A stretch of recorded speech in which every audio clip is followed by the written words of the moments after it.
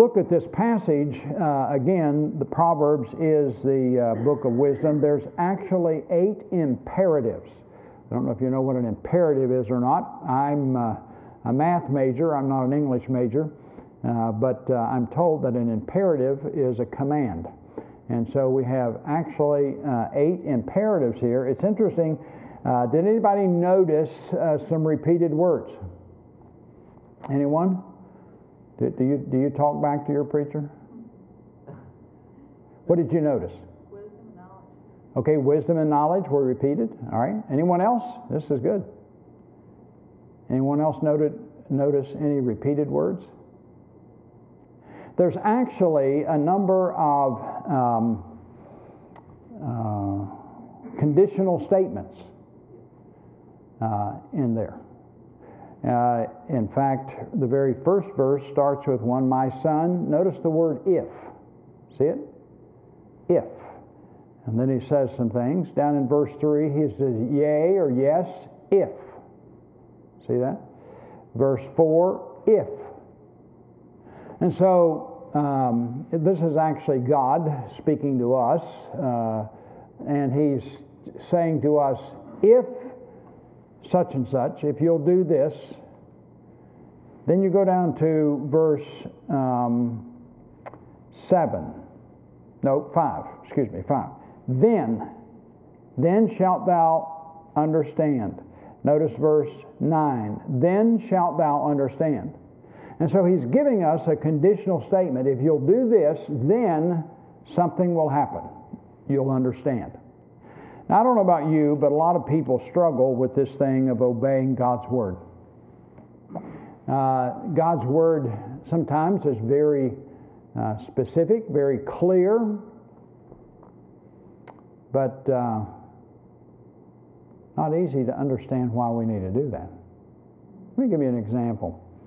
In Matthew chapter 5 and verse 44, Jesus there said, love your enemies. Now that's not an easy thing to do. He goes on to explain how we're to do that. He actually gives us 3 things in that passage that we're to do. He says, bless them that curse you, do good to them that hate you, and pray for them that despitefully use you and persecute you. Have you ever had anyone curse you? Have you ever had anyone hate you? Have you ever had anyone despitefully use you and persecute you? All of us have, right? Jesus said you need to love them. Now, our problem is in the society in which we live, we have a warped definition of what love is.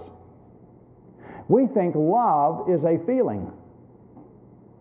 In order for me to love someone, I have to feel good about them. Love's not a feeling. Love is a choice. Love is a command. Love is an action. In fact, Jesus in that passage, he said, love your enemies, and here's how you do it. He says, you bless them, you do good to them, and you pray for them. Now, you may not have a good feeling toward those enemies, but let me ask you a question. Can you say kind things to them? You may not feel like it, but can you do that? At least, if you agree with me, do this. If you don't agree with me, do this. Okay? You don't have to speak out, but can you do that? Really? Seriously? Sure. You may not want to. You may not feel like it. It may be difficult. But you can, because Jesus is not asking you to do something impossible. So he says, bless them. Can you do good things to them? Yes. You can. Can you pray for them? Yes. All right, now listen, be careful about that praying for them. Don't pray, God, would you send lightning down out of heaven to strike them? That's not the type of praying you ought to be doing for them. They may be unsaved, and so pray for their salvation. They may be going through a tough time themselves. Pray for their health. Pray for, the situations that are going on in their lives, whatever it is. But it's amazing that Jesus gave us that command to love our enemies, and at first glance we look at that and we say, wow, I don't understand. They treated me unfairly. They treated me hatefully. I don't understand. And therefore, a lot of times it blocks us from obeying. We don't obey because we don't understand. Do you follow what I'm saying here? We struggle with understanding. Now, the point that I want to make today is in Proverbs chapter 2 here, there's some conditions that we need to fulfill if we're going to have understanding. If we do some things, he says, then you'll understand. Let's look a little closer. Look at verse 1 there. He says, if, he uses the word receive. He says, if thou wilt receive my words and hide my commandments with thee. Where's God's words, by the way? In your heart. Well, hopefully they're in your heart. Where are they, first of all? In the Bible. And if we take the words that are in the Bible and put them in our heart, then we'll not sin against Him. That's what the Word of God says. He says, if thou wilt, notice, receive, or the idea is to accept. He says, if we will hide my commandments or God's commandments with thee, and that literally has the idea of storing them up within us. That has the idea of memorization, putting them in our mind and in our heart. He goes on, he says, so that thou shalt incline thine ear. That means to listen. Hopefully you're doing that this morning as we're reading the Word of God. You're listening to it. He says, if thou wilt apply thine heart. Application means obedience. James said something very interesting with respect to this thing of the relationship between hearing the Word of God and doing the Word of God or obeying the Word of God. And he said, we're not to be a hearer only. And unfortunately, a lot of Christians only hear the Word of God. The Word of God is designed to literally change us. Amen. To be more like Jesus Christ. Yes. Amen. And when Jesus said, love your enemies, He's really trying to help us to become like Him. Jesus loved His enemies, didn't He? Amen. When He was on the cross being crucified by His enemies, what did He do? He prayed, Father, forgive them, for they know not what they do. Now, it's not exactly what He commanded us to do. He was not only our teacher, He was not only God, He was not only our teacher, but He was our example. He lived out in His life what we are to do. And even though we have a sin nature and it's a struggle for us to do those things, it's not impossible. Now, the things that make it impossible, and the things that I shouldn't say that make it impossible, the things that we make it impossible is we listen to the excuses of our flesh and the excuses of Satan. And they discourage us. They defeat us. And that's why we struggle in our obedience. So he says there in that first 3 verses, he says, if we'll receive it, if we'll hide it, if we'll incline it, if we'll apply it. Then he goes on he says, if you'll cry after it, in verse 3, he says, if you'll cry after it. He says, if you'll lift up your voice.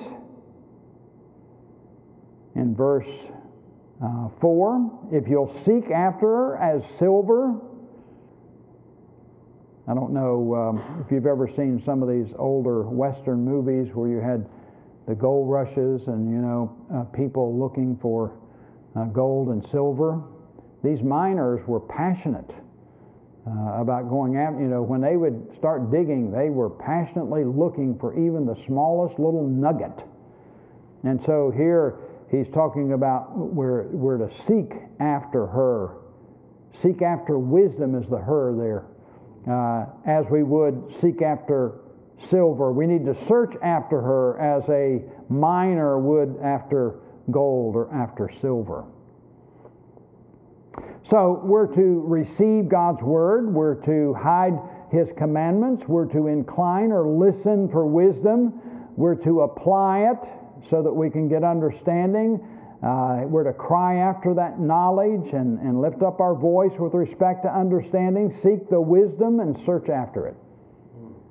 So he says, if you will do these things, then he begins the then aspect of it. Notice.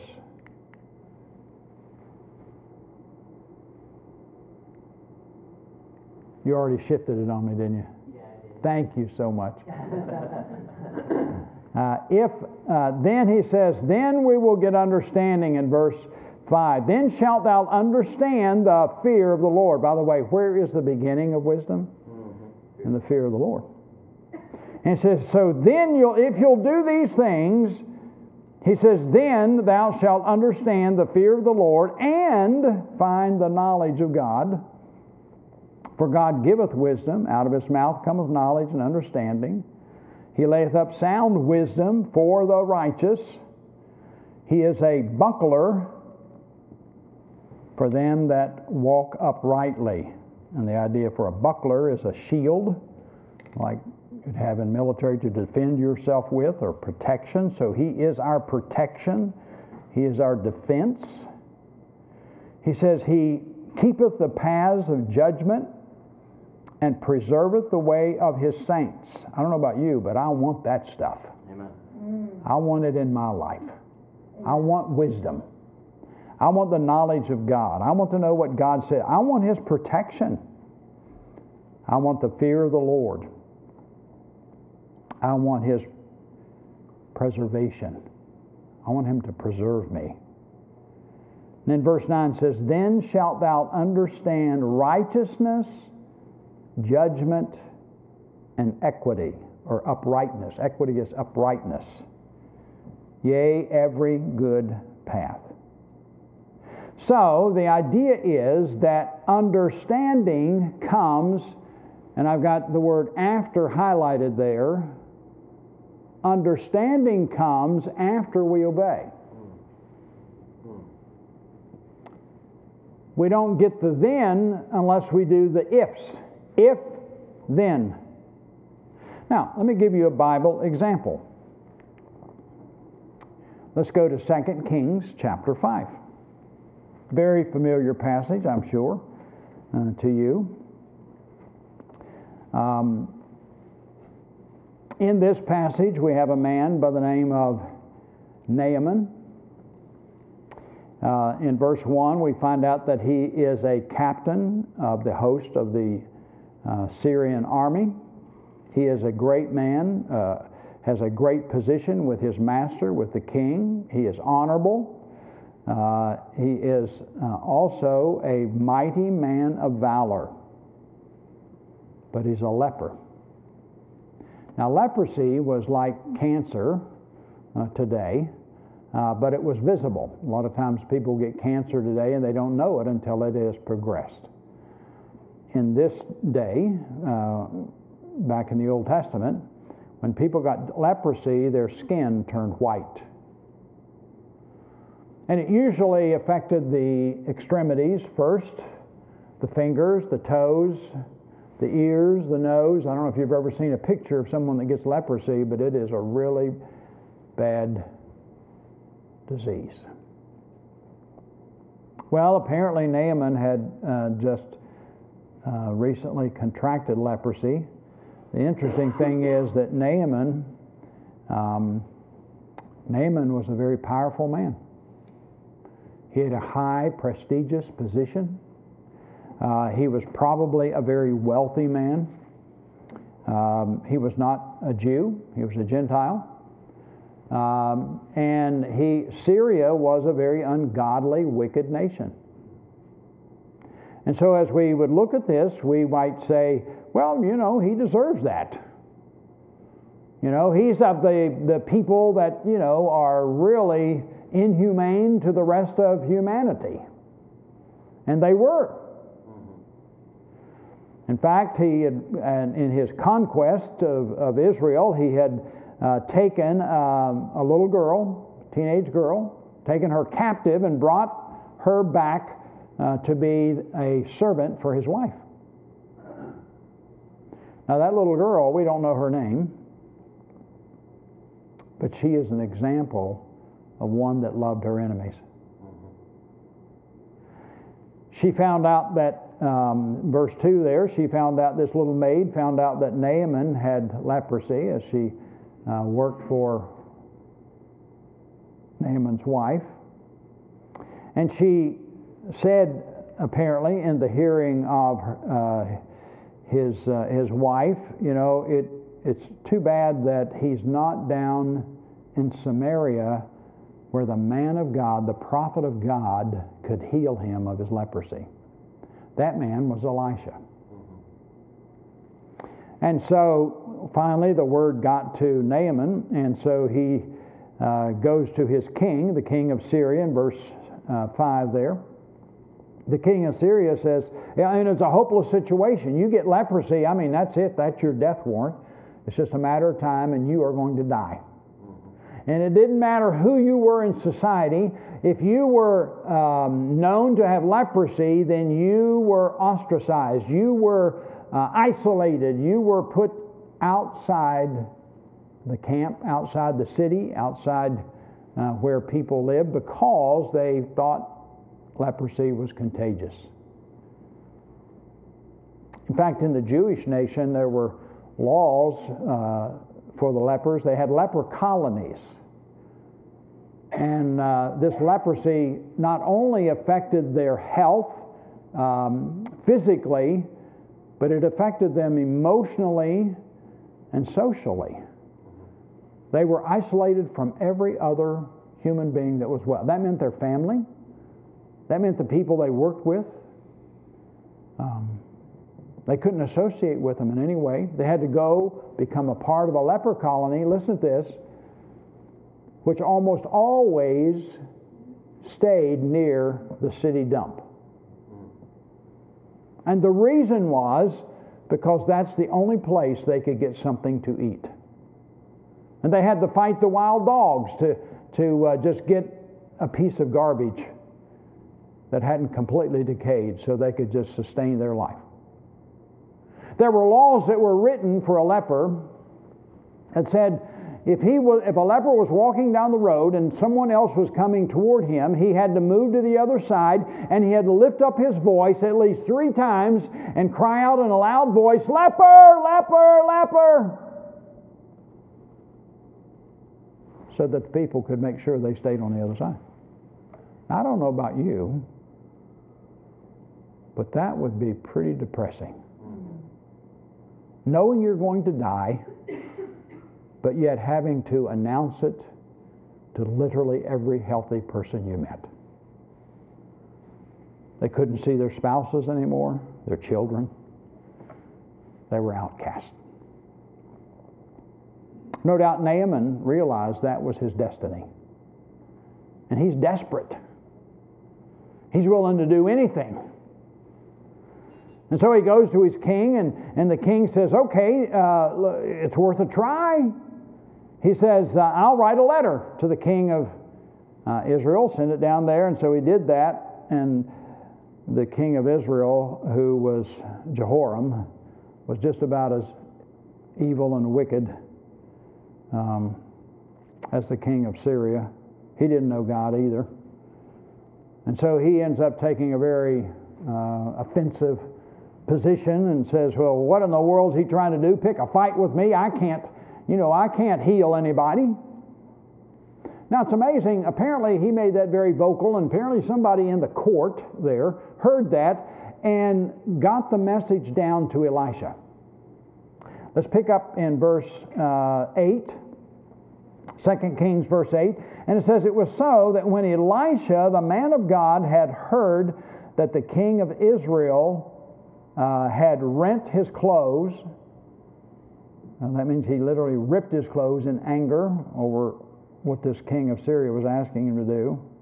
He says that he sent to the king saying, Wherefore hast thou rent thy clothes? He says, let him, Naaman, come now to me, and he shall know, look at this, and Naaman shall know that there is a prophet in Israel. Now, you know the story, and I'm not going to take the time to keep reading it here because I've got a couple of things I want to point out to you. But in this example, Naaman, the prophet told Naaman after he came down there, knocked on the door. Naaman was a man of prestige, high position. There's a protocol. If you've ever been in the military, there's a protocol. You know, if you're a private and, you know, a general comes toward you, there's a certain protocol that you must follow, or you can be reprimanded for that. And so Naaman, no doubt, as he came down to this prophet, he was, first of all, a visiting dignitary, military leader from another country. He expected the prophet to at least come out and acknowledge his position. Elisha didn't do that. Elisha sent his servant to the door to answer the door. Elisha knew who he was, who had come to the door. He sent his servant and said, now this is what you need to tell him. And so in verse 10, we find what he told him to do. In the middle of verse 10, he says, go and wash in the Jordan, that's the Jordan River, 7 times, and thy flesh shall come again to thee, and thou shalt be clean. Very simple command. It was exactly what Naaman was seeking. He was seeking how to be clean. The Jordan River is estimated it was probably about 20 miles away. So he had to travel a little distance. You know, if you'll do what I say, God says, then you will be clean. If then. Remember? Proverbs 2. Naaman had a totally different response. In fact, a response that's probably very similar to one that we have when we hear the command of God, when we hear the Word of God, when we don't understand why God says what He says. Notice verse 11. And Naaman was wroth. Do you know what that word wroth, King James word, means? Mad. No, mad. We don't use that too much today. It means mad. He was upset. He was upset for a number of things. And he went away, it says, and said, behold, what's the word? Thought. I thought. This is what I imagine would happen when I come down here. He says, I thought he will surely come out to me and stand and call on the name of the Lord his God and strike his hand over the place and recover the leper. So he's got this imaginary scene where he would come down there, knock on the door, the prophet would come out, you know, treat him with great respect, and then the prophet would go hocus pocus and wave his hands or do something, you know, and all of a sudden, poof, he'd be clean. No more leprosy. By the way, he brought a lot of money and things with him that he was willing to pay much to be healed. There are a lot of people that have a lot of money that would pay a great price to get their health back. But no amount of money can get their health back apart from God giving it to them. Amen. Yes. Mm-hmm. Well, Naaman, he's upset. And he makes some excuses here. Aren't there rivers in Damascus, he says, that are better, cleaner? By the way, the Jordan was a dirty, filthy river, contaminated. And he said, you know, aren't these rivers back here, aren't they sufficient or better? And so he turned away at the end of verse 12 there, and he went away in a rage. Then one of his servants said to him, You know, if the prophet had bid thee to come or do some great thing, wouldst thou not have done it? If he'd have said, do 50 push-ups, this military man could have done, no doubt, 50 push-ups. If he'd have said, climb some mountain, he could have climbed that mountain. If he'd have given him some, physical feat or monetary amount that he had to pay or whatever, there is no doubt in my mind that Naaman could have done that. But the servant says, he didn't ask you to do something great or hard, or he just asked you to go dip yourself in the river 7 times. I mean, what's hard about that? Why don't you just do it? The reason he didn't do it is because, listen, he did not understand. He didn't understand why he had to do it. It wasn't the way he thought it should be done. It didn't match up with the way things were done in his home country. But you know the story, how he did ultimately said, you're right. He goes down to the Jordan and he begins to dip. He dips once. He comes up. Is the leprosy gone? No. Nope. Twice. 3 times. 4, 5. The leprosy gone? Nope. When we have an issue sometimes that we have taken to God and we're trying to obey God, like this loving your enemies, we try that thing of blessing them, saying good things to them. We try that thing of being kind to them and even praying for them. And I've had people to come back to me and they say, that doesn't work. And I say, wait a minute, what didn't work? And they say, they're still mean and hateful to me. They still curse me. In fact, even worse than they did before. And I asked him, I said, well, what was your motive? Was your motive to get them to change to be nice to you? If that was your motive, that's the wrong motive. Good. If your motive was to glorify God by obeying His Word, then it worked. Amen. You did it. Amen. Amen. That's good. You see, that's where we need to obey God and trust Him for the results. Yes. That's why Naaman, he couldn't understand how in the world dipping in this dirty river was ever going to clean his leprosy. That's right. Our ways aren't even close to being God's ways. Amen. That's good. His ways are so far above our ways. You see, that's why we have to have faith. That's why we can't understand in the beginning. Yes. That's why it sounds crazy and foolish. By the way, the Bible says for the unsaved man, the Bible, the Word of God, is foolishness. Preaching is foolishness to them. They can't understand it. And unfortunately, many Christians don't.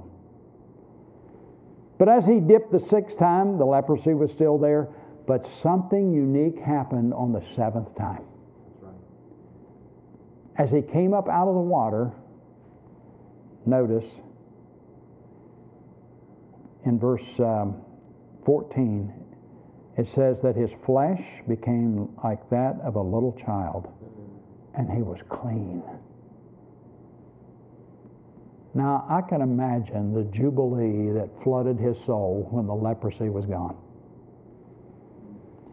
But there's something interesting that happened in verse 15. It says, and he returned to the man of God, and he and all his company, and he came and stood before him and said, look at this, behold, now, what's the next 2 words? Now I know. You know what he's saying? Now I understand. Now I know that there is no God in all the earth but in Israel. Now therefore I pray thee, take a blessing from thy servant. He wanted to pay the prophet. You give me something, I give you something. That's the mentality. prophet said, no, I'm not going to take anything. I didn't do anything. All I did was explain to you what God wanted you to do. Now, the interesting thing here is that as we think about Naaman in this example, I think there's a parallel between our lives many times. You know, Naaman somehow got leprosy. I don't know how he got it, but God permitted him to have it. No doubt so this passage could be recorded in Scripture for even us today. You know, we don't plan when God deals with us like he dealt with Naaman. This week you may get some really shocking news or information or whatever. You didn't plan for that. But God knew it was going to happen. That's right. And God permitted it to happen. And no matter how bad or discouraging or defeating it is, God allowed it to happen in your life. Now I could go on and encourage you with the fact that God only does those things that are good. He only allows things that are good in our life. But I'm going to tell you, when you're in the middle of getting the news from the doctor and he says it's cancer stage 4, inoperable, that's pretty heavy stuff. That's kind of what Naaman got. You know, we don't plan when God deals with us. But you know, if we're going to get out of a situation that we're in, we always have a way. We have a plan. Or we have an expectation, as Naaman did. We want it to be done our way. And a lot of times God allows things to come into our life because he wants to change us his way. You see, Naaman didn't believe in God. Naaman didn't respect God until he was healed. He didn't understand about this God of Israel until God healed him. But my point is, God didn't heal him until he first of all obeyed. That's good. Amen.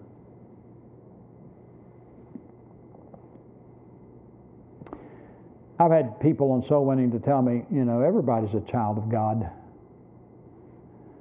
That's not according to the Bible.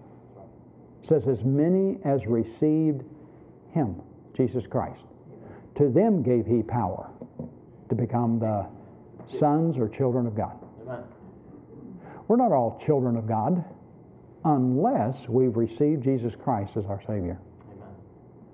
And when we do that, boy, things change. Our whole understanding of the Word of God changes, of life, our philosophy, our purpose, our direction. Boy, when Naaman had an encounter with God and he obeyed God, all of a sudden, now he understands. And I want to encourage us today. There are many other examples. Here's 3 other examples. The widow of Zarephath, you remember that? Elijah, by the brook, he was being fed and watered, got water at the brook when the famine was in the land, and then God dried the brook up and told him, you know, you go to Zarephath, and he says there's a widow there to sustain thee. She didn't have anything except enough meal and oil to make one last meal for her and her son, and then they were going to die. And the prophet comes and says, you know, God told me to tell you, give me a cake first. I'm going to tell you, that doesn't sound very good to me. From a human logical standpoint. You know what I'm saying? Sounds like the prophet's being a little arrogant here, asking a woman for her last meal for her and her little son. But that's because we don't understand until after we obey. But boy, once she obeyed, she understood, because God made sure that her and her son and those in her household had sufficient food till the famine was over with. It's amazing. It's amazing what we can understand if we'll obey God first. Joseph, the story of Joseph is just an amazing story. Hated by his family, sold into slavery. In fact, they tried to kill him first. God wouldn't let that happen. Sold into slavery. But all along, he just sought to glorify God and do right the whole time. And as a result, his master's wife lied that he tried to seduce her. And as a result, he was thrown into prison.